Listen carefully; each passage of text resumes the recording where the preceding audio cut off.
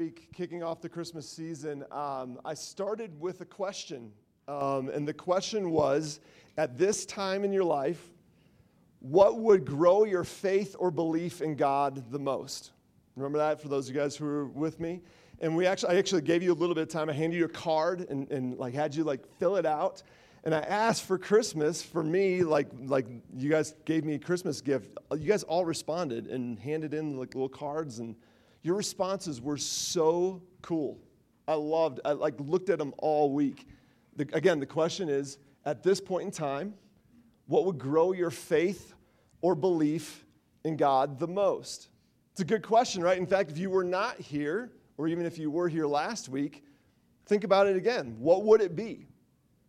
What would grow your faith at this point in time in your life, at your age, your stage of life, what's going on in the world, with the news, with whatever it might be, what's going on with your family, what's going on in your spirit, in your own life, your heart, your mind, what would grow your faith the most? And I've been asking this question to a lot of different people, just kind of anytime I get a chance to ask it, I bring it up to people, and it's been really cool conversations. You guys, some of my favorite ones from last week were someone just was really honest, was like, I don't know. And I like that. I like that honesty. Because I wanted to phrase it in such a way, what would grow your faith or belief? Because maybe you don't believe, maybe you're not sure what you believe, so it's like, I don't even know if I would call myself a person of faith. So what would grow your belief, And this person is like, I don't know.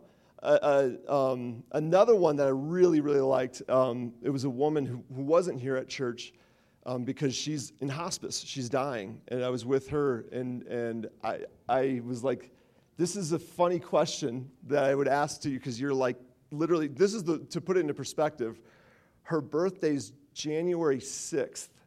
And she's like, I'm not sure I'm going to make it there. She'll turn 90 on January 6th. And she's like, I don't think I'm going to make it.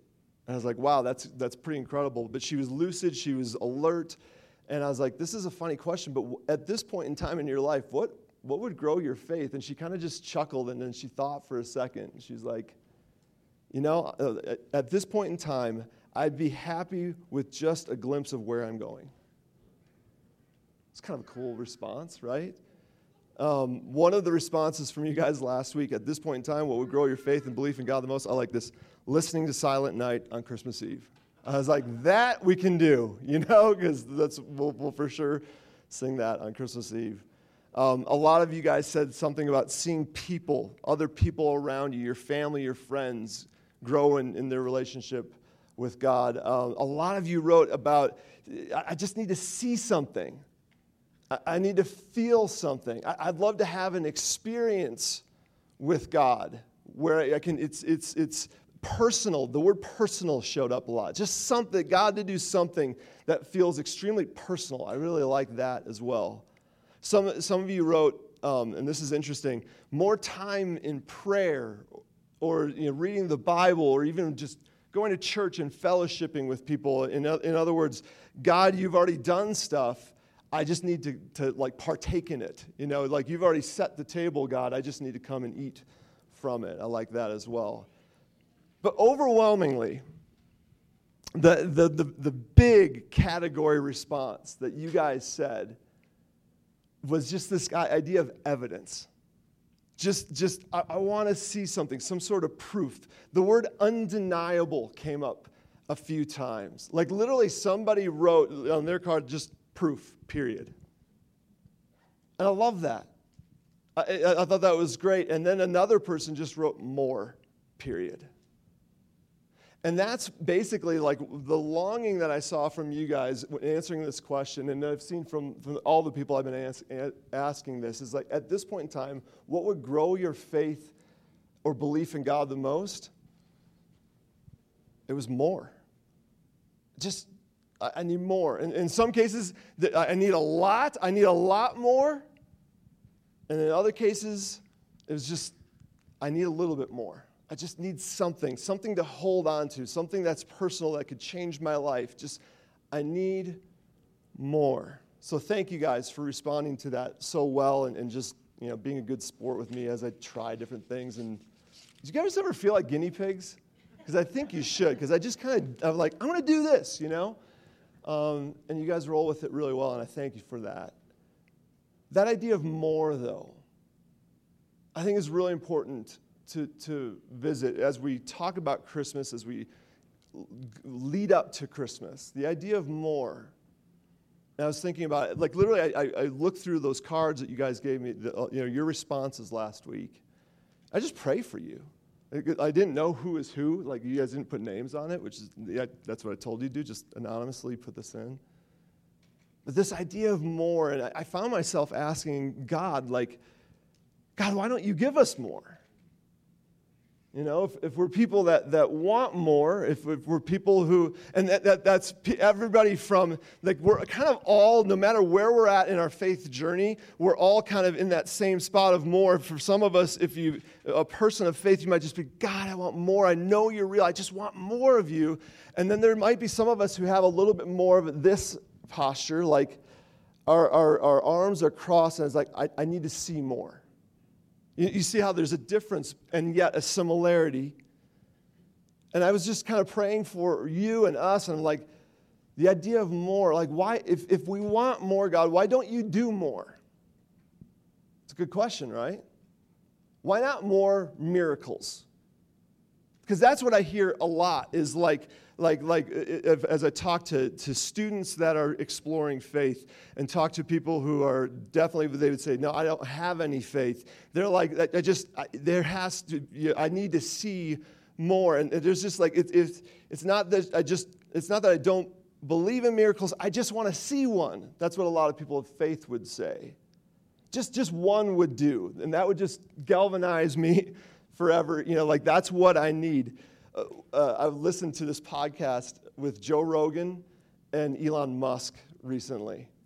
And I love it when those two guys are talking. The last time they were together, they shot a Cybertruck with Joe Rogan's bow. They're like, let's go shoot a truck, just see what happens.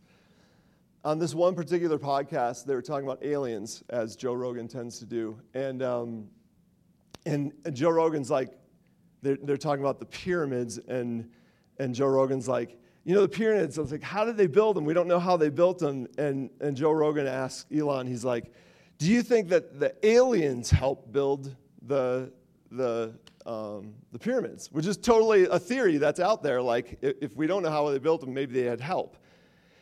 And Elon's response, I loved it. He's like, yeah, I don't think so. Maybe if we found a cube of titanium, like right in the middle of it, like all the way down in the bottom of it, then maybe we could like conclude that some sort of higher being helped them build the pyramids. But we don't have that, so we don't, doesn't count. In other words, if I'm going to believe that there's this other force in the universe, that's what they're talking about, right? Like it's just the world. Here's only the world.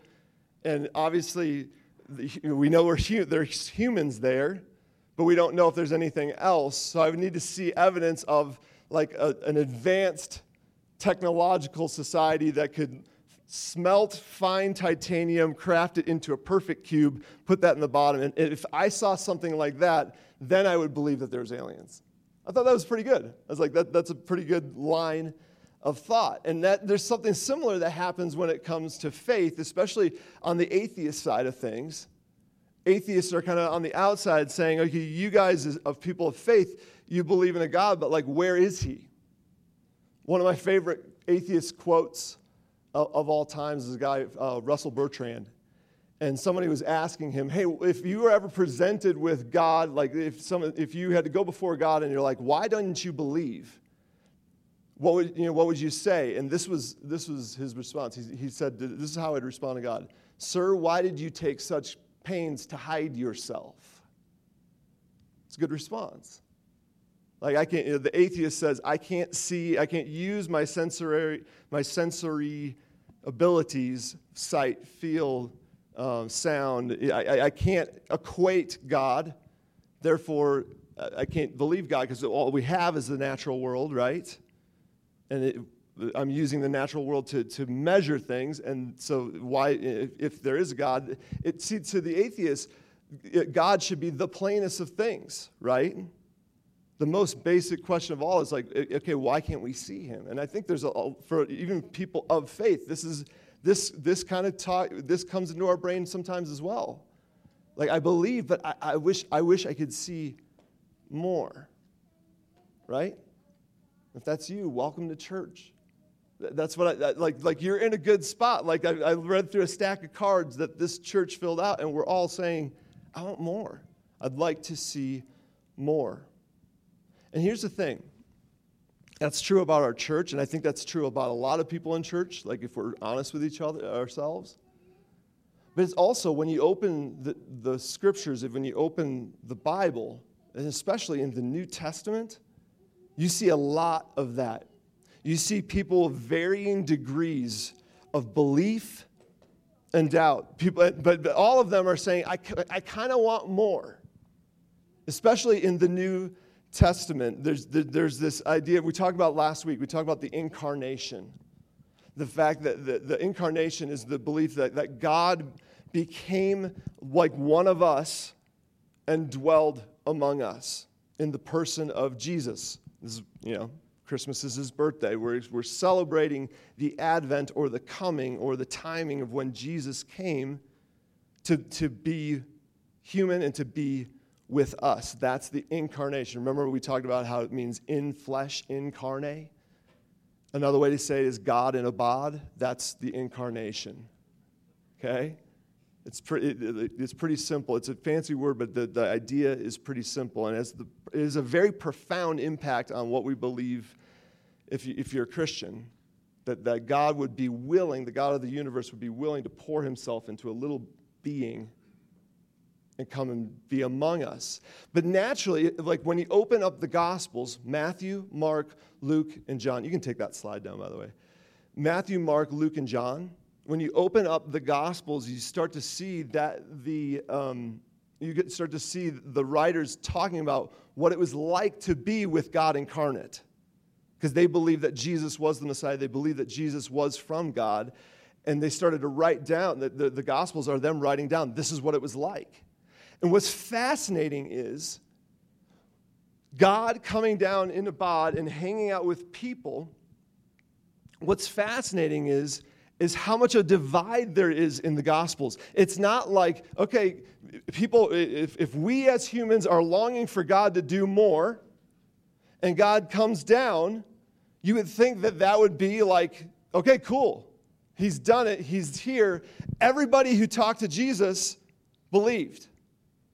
Like he was able to just put all doubts aside as to who he was, and that's not what you find in the New Testament, and that's part of the reason why I tend to believe it, is because there's this honesty in the New Testament of the fact that even though Jesus is God, or that's at least what they're proposing, not everybody believed he was God. And what else is crazy, it's not because he was just some dude like you and me, and he didn't do anything godly or godlike. He actually did, like, according to the New Testament, he did a bunch of stuff that you and I can't do, like feeding 5,000 people, walking on water, raising people from the dead, healing leprosy, like telling someone, hey, your son is sick at home. He's not sick anymore, and they went home and he's well. He did a whole bunch of stuff. And yet, and this is what I want us to see, the point I'm trying to make is what's interesting when it comes to miracles, is he did a whole bunch of miracles, and it still wasn't enough.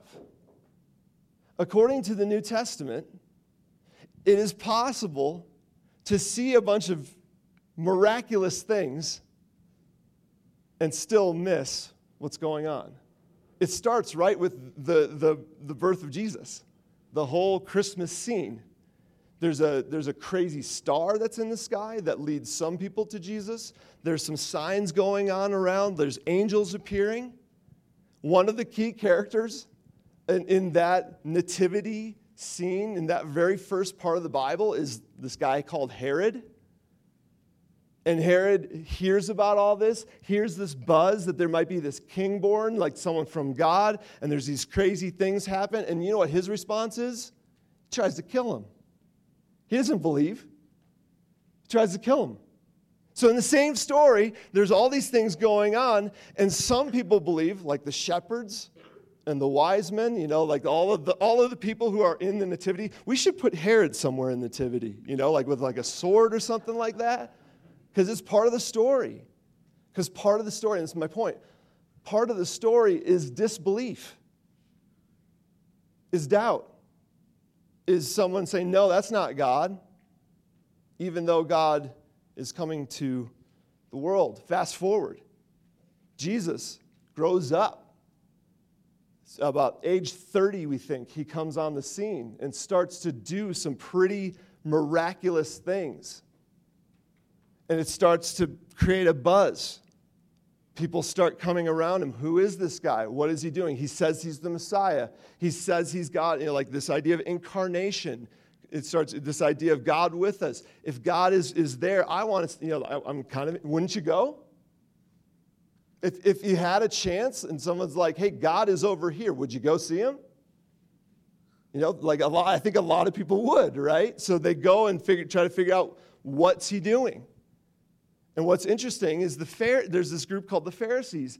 And literally in parts of the Gospels, Jesus has literally just done miracles, like hours before this. And then he makes a claim that he's basically God or that he's the Son of God. And they're like, whoa, whoa, whoa, whoa, whoa. What signs do you have for this? And I imagine Jesus was like, really? Because see that guy right there? He's walking, he couldn't walk. See that guy over there? He was dead. It's right here. He's like, no, we need more. And here's the thing. We can read a story like that and be like, yeah, no, bro, that wouldn't be me. But I think we need to be careful. Because it happened a lot. It actually happened throughout the Bible. Remember the whole Moses story if you grew up in church? There's two sides to that story. There's the Egyptian side and there's the Hebrew side. What's crazy is both sides saw all of the miraculous things, the 10 plagues that God did to Egypt to show his might, to try to change Pharaoh's mind. Everybody saw it, plain as day. Parted the Red Sea, everybody saw it, and yet Pharaoh dies denying it. What is that? What is the? Here's what I'm toying with for the title of today's sermon. A guide on how to miss God. Or the Bible's guide on how to miss God. Because there's a lot of stories in the Bible of people who's got to see God do a lot of things and still miss him. And my point is, how do we make sure that's not us? How do we make sure that we're not one of the ones that's like, I want more, God, and God's like, really? You want me to do more? And in a sense that maybe even if he did more would never be enough. How do we make sure that that's not us? Another example, and this is interesting. And there's one passage out of Luke we're going to look at more this morning, but real quickly, you guys remember the passage of the sower and the seeds, the parable of the sower and the seeds, where Jesus, if you haven't, it's pretty simple. Jesus tells the story about basically this very dynamic, that a sower went to sow his seeds, and the sower in this parable is God, and he's throwing his seeds out onto different types of soil, on paths, in rocky places, in places where there's a lot of weeds, and then places where the soil is good. And then he talks through how in different places the seeds grow in different ways or don't grow at all, right? And he's like, and then he ends that passage, that parable, saying that, God is kind of like that. He's sprinkling himself out. He's revealing himself out, and some people believe and some people don't. What is that? It makes people think as you listen to the parable, what is that? And at the very end of the parable, he says this. He says this very Jesus-esque phrase. He says, he who has ears, let him hear. All this happened. God goes and throws the seeds over here. He throws the seeds over here. Some people grow, some people don't. He who has ears, let him hear. And the disciples, this is great. The disciples see him do this, and they do this a lot in the Gospels, in the New Testament. They're like, Jesus, why do you keep doing this? Like, what's with the parables? Like, why don't you just, Jesus, we're sensing you want people to follow you. We're sensing that you want people to come to God and connect with God. Why don't you just make it simpler? Can I get an amen? We've all been there. Why, like, to do the Russell Bertrand. Why are you why are you going to great pains to hide yourself?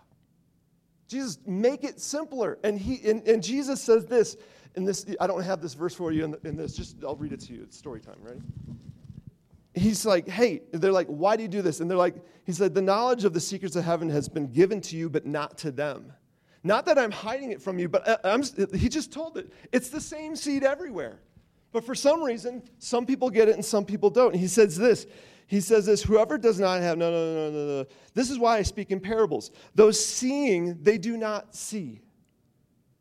Though hearing, they do not hear or understand. That phrase of, he who has ears, let him hear, that's a ridiculous statement. We all have ears. We were born with them. But it doesn't mean that all of us will listen.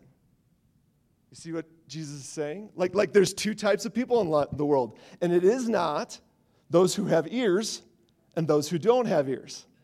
We all have ears. There's two types of people in the world. There's those who have ears and there's those who will listen. It is in this that to fulfill the prophecy in Isaiah, you will ever be hearing, but never understanding. Isn't that sad? You'll ever be seeing, but never perceiving. For those peoples, and here's the reason why. Here's what gives us, here's what happens, or here's how it comes about that we have ears, but we don't listen. For the people's hearts have become calloused. They hardly hear with the ears, and they've closed their eyes. Isn't that interesting? That it's a status of our hearts that allows us to listen. I want to let's do the C.S. Lewis quote. And I need you to bear with me on this quote. It's a long quote, and it's kind of heady, kind of philosophical, but it's so good. It talks about perfectly what we're talking about here. He just got talking about, this is in his book called Miracles.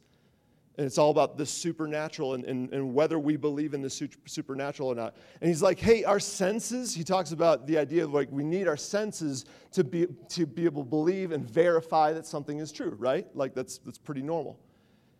He's like, but sometimes our senses, even if our senses sense it, we sometimes don't believe it because of what he's about to talk about. He's like, every event which might claim to be a miracle is, in the last resort, something presented to our senses. We see it, we feel it, whatever. Something seen, heard, touched, smelled, or tasted. And our senses are not infallible, meaning that we can make mistakes. If anything extraordinary seems to have happened, we can always say that we have been a victim to an illusion. Like, yes, I saw that, but it must have been, like I saw that phantom or that shadow, but it must have just not, it wasn't a ghost, right? Like if you saw a ghost tonight, your brain would be like, I did not see a ghost. Because you don't want to see a ghost, right? So we can, like, even though we saw something with our senses, it means that we can actually, like, talk ourselves out of it. It does happen. Go to the next slide. If we hold a philosophy which excludes the supernatural, meaning the supernatural can't be part of it, only what's true is in the natural world. Okay, so if we hold a philosophy which excludes the supernatural, this is what we shall always say. We'll find a reason to not believe what we've seen with our senses. What we learn from experience depends on the kind of philosophy we bring to the experience. Let me read that again.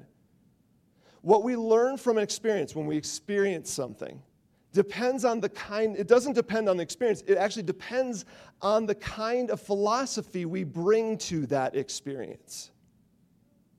It is therefore useless to appeal to experience before we have settled, as well as we can, the philosophical question. Now, I know this is C.S. Lewis at his best, right? This is like heady, like this is deep, but I don't want you to miss it. The philosophical question that I want us to answer today, and it's simply this, put that question up. If God did a miracle, would we allow ourselves to see it? You know, we're all longing for more. But the reality is, with our philosophical underpinnings of what can and can't happen in the world, if God did a miracle, would we even be able, like if he truly did a miracle, would we allow ourselves to believe it? I went to Uganda in January. And I had this crazy, the whole experience was otherworldly. Like, it was just so cool to see literally something so unfamiliar. Like, I've never traveled that far, and I've never been in a culture that's so different than ours. It was so cool. While we're there, this guy, I'm hanging out at the church with some other pastors, and this pastor told the story about how he came to faith. And the story goes that his wife was really, really sick, dying. Okay? And in fact, like as he was, and as he was with his wife, and then he left to go get help. And as he left, his son was like, "Dad, Mom is dead." And then, and as he's going to get help, he felt like God was saying, "Go over here and talk to this man," who happened to be a pastor. This is the main point of contact that we had there in Uganda, this pastor. His name is Pastor Allison. And he's like, "Go see Pastor Allison over here and tell him what's going on." So the man goes over to Pastor Allison and gets Pastor Allison. They go back. She's already dead. Pastor Allison prays for her, and she's raised from the dead. And what's crazy is he's telling that story, and his wife is next to him. Okay? Guys, I'm not sure if I believe it or not. I'm not sure, I'm literally, one of the questions that I've been dealing with this week in preparation for this is I was like, have I ever seen a miracle? I don't think I have. And I don't think as a pastor, I haven't seen a miracle. I couldn't think of anything that was the miraculous. That was the supernatural. I can think of a lot of ways where I felt God's leading. I thought about a lot of God's providence in my life that was like way beyond coincidence. Like this summer, I was praying about something. God's like, "You need to confess a sin to this person." And I was like, "Oh, I don't know if I want to do that." And then that person who I had not seen in years showed up on my doorstep like 10 days later. And that built my faith. Talk about at that point in time, what could God do to grow your faith? That built my faith. But as far as the miraculous, the supernatural, but I met this woman. I shook her hand. She gave me a hug at the end. She was alive, but was that real? I don't know. Question for you, if God did a miracle, would you allow yourself to believe it? Would you allow yourself to see it? See, here's the problem with miracles. And see, this gets at the bottom of why I think God doesn't use miracles as much as we'd like, is it's not always effective.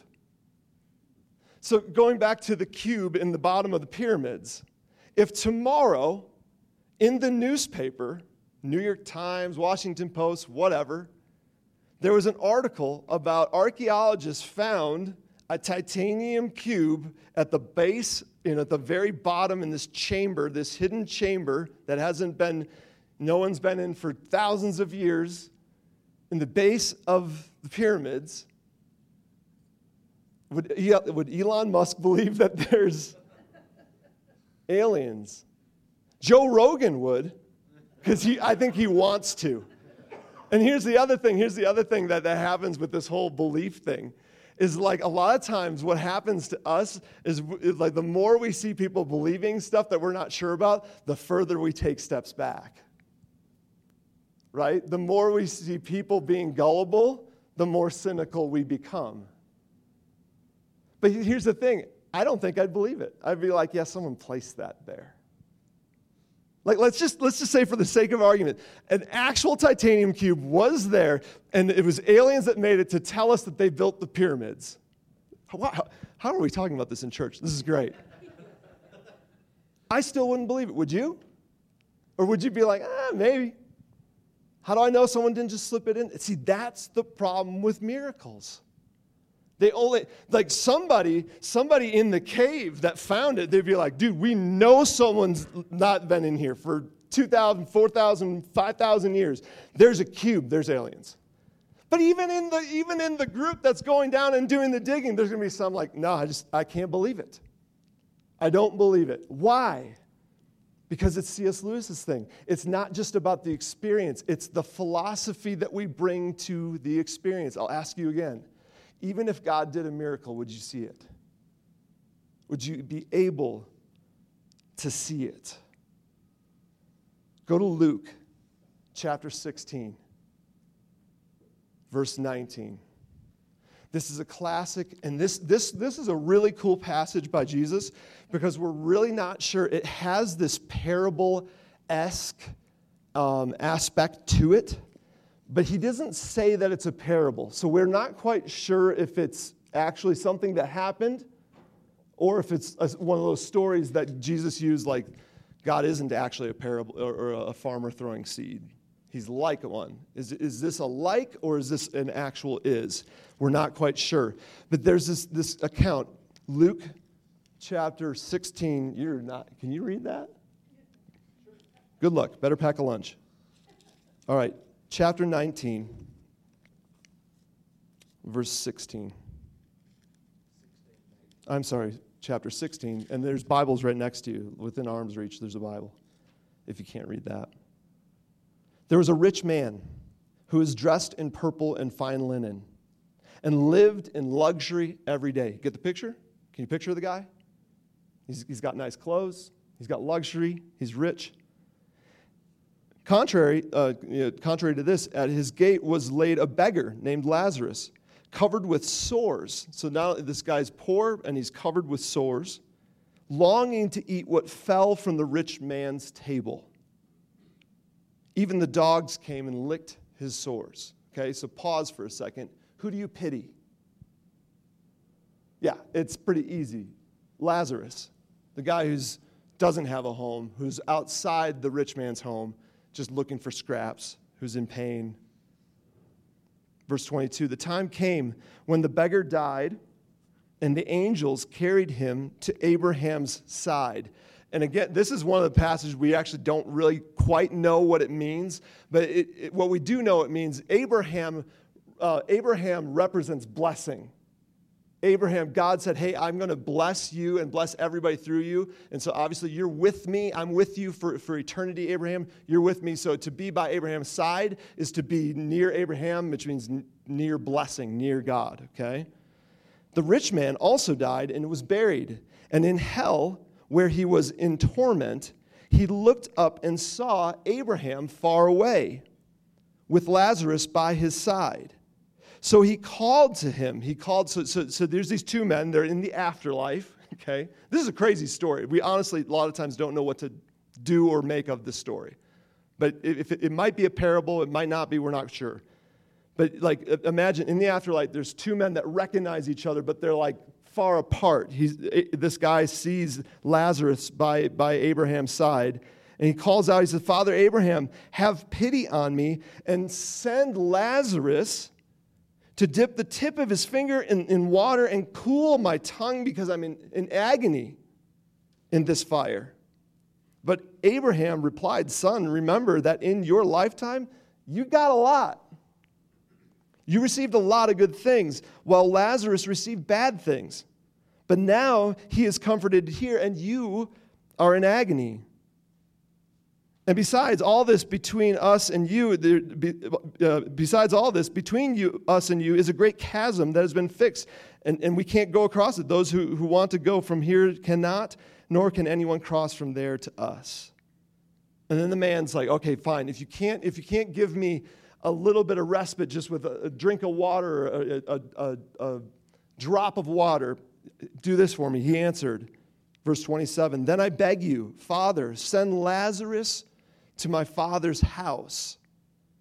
For I have 5 brothers. Warn them. Let him warn them so that they will not also come to this place of torment. And here's where it starts to get interesting in regards to our conversation. Abraham replied, they have had Moses and the prophets. Let them, what's that word? Listen to them. God's made himself known already in a lot of ways. Like they've had a lot of chances to listen to God. And the guy pushes back. He says, no, Father Abraham said, but if someone from the dead, meaning if a miracle happened, right, goes to them, they will repent. He said to them, if they do not listen to Moses and the prophets, they will not be convinced, even if someone rises from the dead. Even though, if they haven't listened to Moses and the prophets, they will not be convinced with the experience, right? The evidence of someone rising from the dead. And see, this parable is meant to be cautionary to us. It's meant to, like anytime you read a parable, it's like, who are you more like? Are you like the beggar or are you like the rich guy? And you have to wrestle with that. Like, where do I fit in this parable? Am I like this guy's brothers who there's stuff around me, but like I need more? But maybe more wouldn't even be enough. Put up the slide that has the evidence and the openness. Here's my point, and I think this is from C.S. Lewis, it's from these parables. Belief, it requires 2 things. It requires not only evidence, but it also requires openness. See, we don't think about it this way. We're like, God, I just want you to do more. I want you to do something undeniable. I want you to do something personal. And it's like, okay, and then when he doesn't, it's like, but why doesn't he? It's part of the reason why. Part of the reason why is he's God and he does what he wants. But the other part of it is, we think that evidence would be enough. But all of these stories stand as a cautionary tale to us that maybe it won't. It's not just evidence that would do. It's also whether or not we would be even open to it. So in conclusion, as we wrap up today, as I was preparing this, I was like, I thought of this simple prayer. And I think it's a good prayer. And I think this is a good prayer for people of faith, people of like on the beginning of faith, wherever you are in your faith journey. I think this is a really good prayer. And it's just simply this: God, give me eyes to see you. Give me ears to hear you.